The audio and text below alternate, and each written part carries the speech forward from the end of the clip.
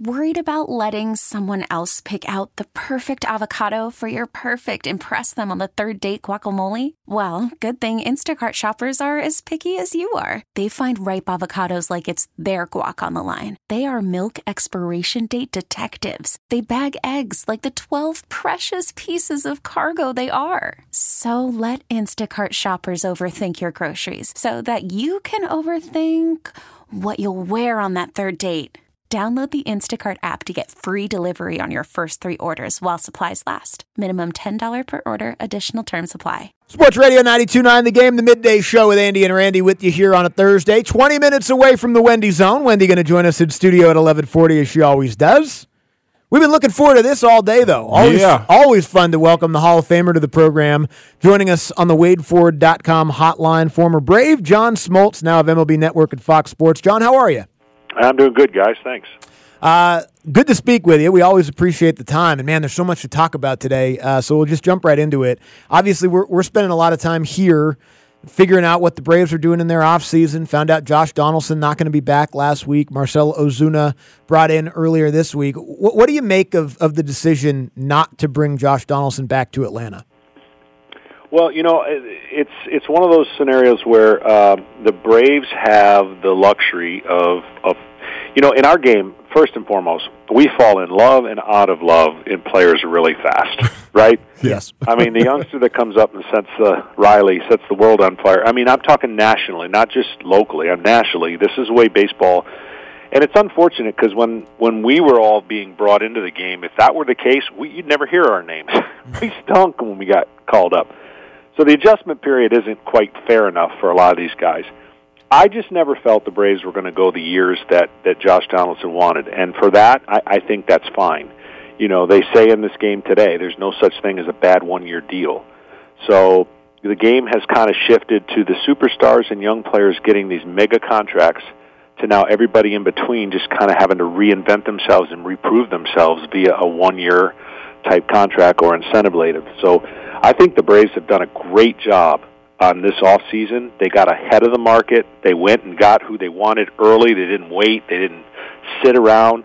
And, from the standpoint of their roster now, I just don't see how they can't be one of the favorites in the National League, which is already loaded, and everybody's trying to gear up for what's going to be a great battle throughout the year, and I don't think anybody runs away with it. And John, I'm glad you said that, because that was going to be my question. What is the hump for the Braves? Because, I mean, like you said, they got the talent. We think they have the best bullpen in baseball, or one of the best. I mean, they got young starters as far as pitching. What is that hump for this squad?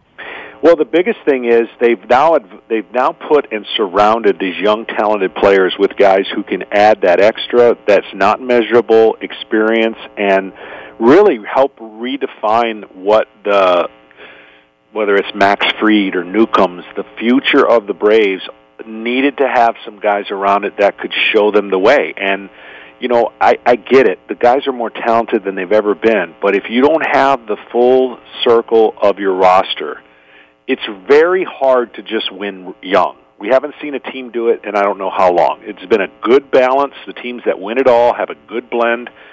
And I think that the division will be won based on who has the best bullpen. Not because that's the trend that everyone's doing, but if you can utilize your pen and not expose it throughout the year, meaning your starters carry their freight and do what they're supposed to do, the Braves have shored up every potential weakness that they've had in one short off season. And now it's time to find out which guys are going to be part of the future and going to stick.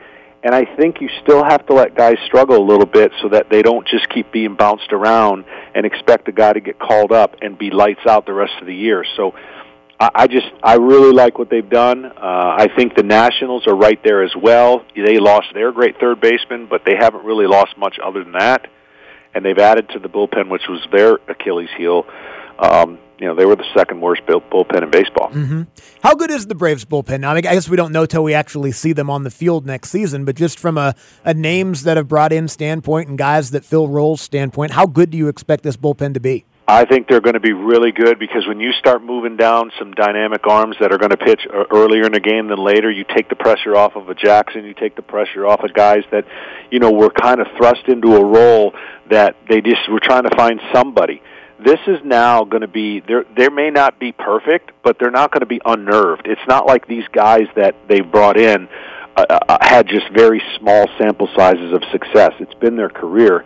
And I don't care what anyone tells me when a number comes out of a computer. You got to know the heartbeat, and you got to know that the confidence of that guy when he's blown a save is not going to deter him from going right back out there in the same situation, because no one's going to be perfect. And that's the one missing piece that you can't spit out of a computer. You can tell everything about a player numerically, but you can't tell the insides and the mental capacity that they have.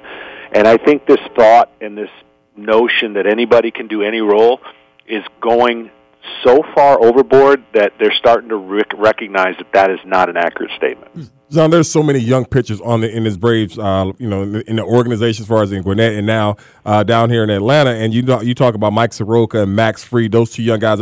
Two of the guys that we weren't really talking a lot about last year, but you saw how they evolved this year. What needs to be the key for them this year going into the offseason after such a successful year last year?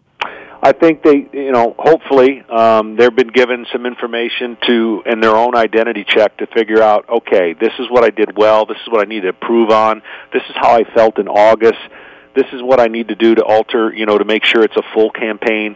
There's a lot of things and checks and balances that us as players did every off season. There's a time where a player feels like he's checked in, and when I say checked in, they feel like they belong.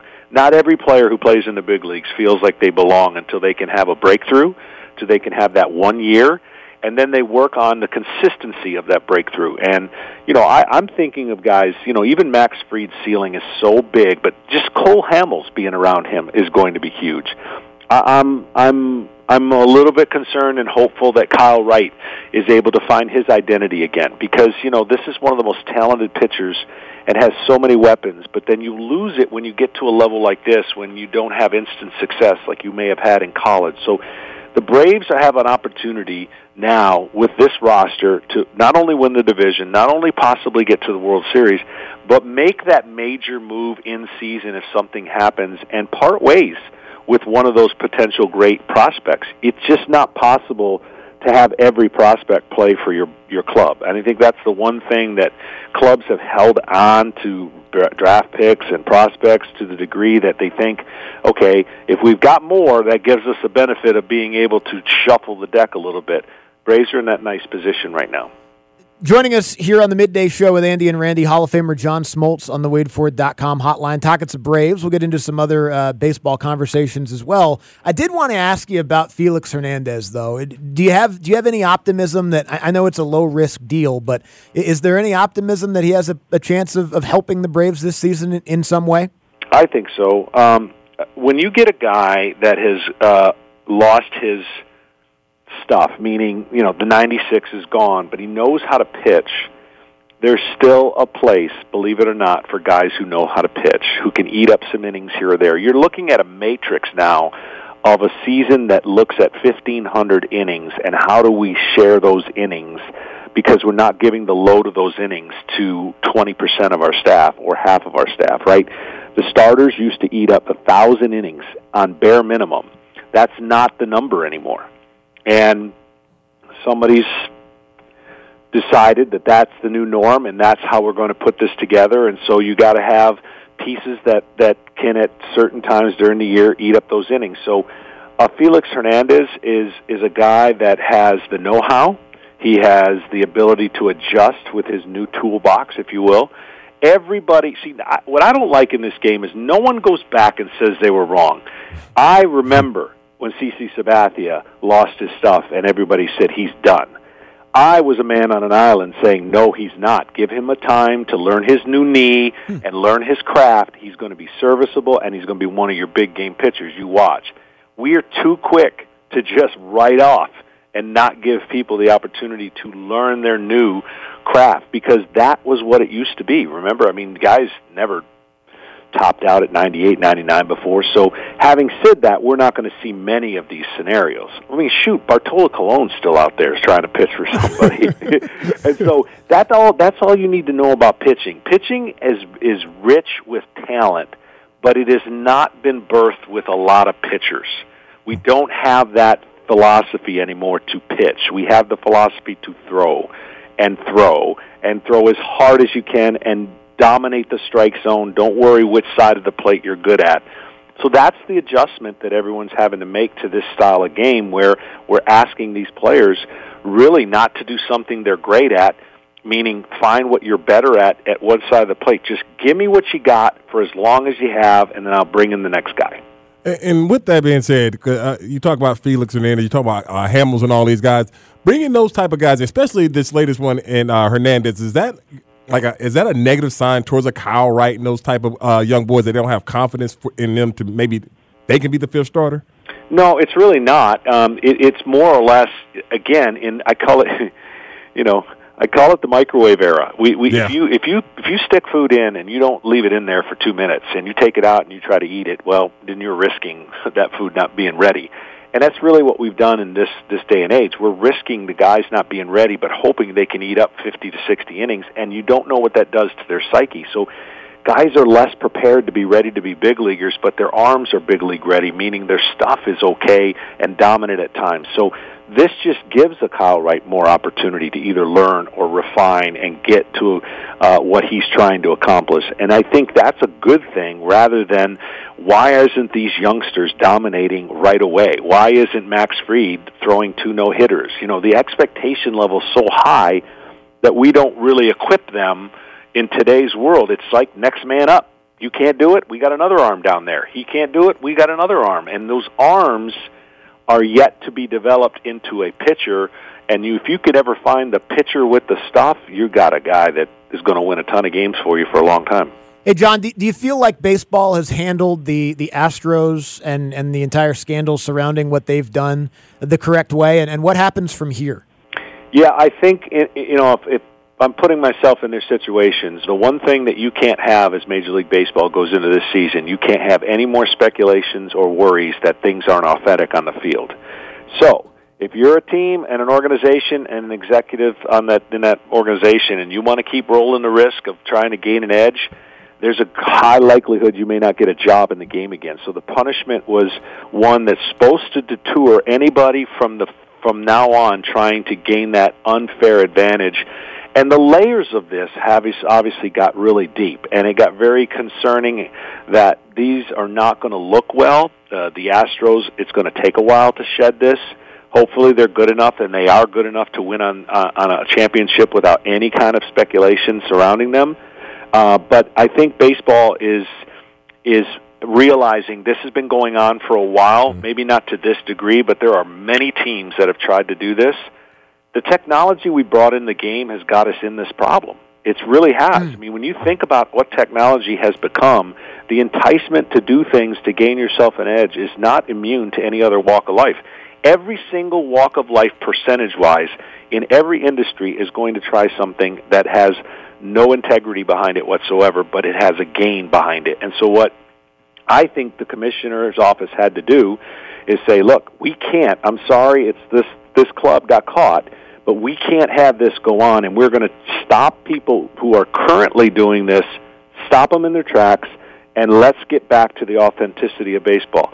And I think what the irony is for me is that if you thought 15 years ago like I thought, I didn't think we would be talking about failed drug tests 15 years later. And we still are.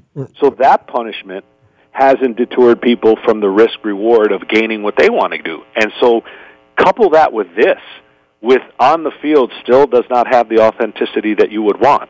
You can't have this carry on forward and be part of baseball so that you're sitting in the stands wondering, or you don't know how good or how legit that player really is. And that is never a good thing for sports or business or what have you. All right, and before we let you go, John, we got to talk to you about you're the back-to-back champion of the Diamonds Resort Tournament of Champions. We saw a video this morning of this putter thing, and we're trying to figure out how legal it was. That like, how can we get a hold of that? Because where'd you get a putter like that? Where'd you get a putter like that? Because we're avid golfers too. Yeah, so this has changed my life. It's called the Bloodline putter. Okay. I got it a couple years ago, and it has caused tremendous it's completely legal. There's a lot of people complaining like little babies. All they got to do is go buy it if they want the same advantage.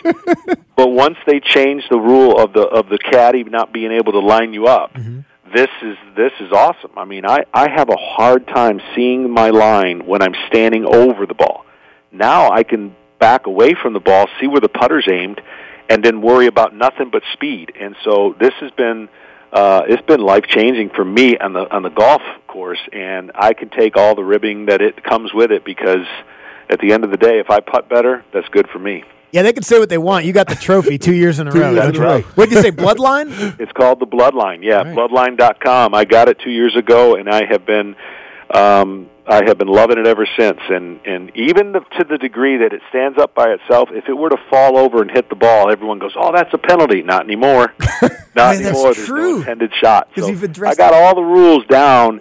And in our players' meeting before the tournament in the Diamond Resorts, a couple of the guys thought it'd be funny to bring up that my putter's illegal, and those guys finished second. There you go. Hey, John, we appreciate the time as always. John. Great stuff. Take care, pleasure, man. Guys. This episode is brought to you by Progressive Insurance. Whether you love true crime or comedy, celebrity interviews or news, you call the shots on what's in your podcast queue. And guess what? Now you can call them on your auto insurance too, with the Name Your Price tool from Progressive. It works just the way it sounds. You tell Progressive how much you want to pay for car insurance, and they'll show you coverage options that fit your budget. Get your quote today at Progressive.com to join the over 28 million drivers who trust Progressive. Progressive Casualty Insurance Company and Affiliates. Price and coverage match limited by state law.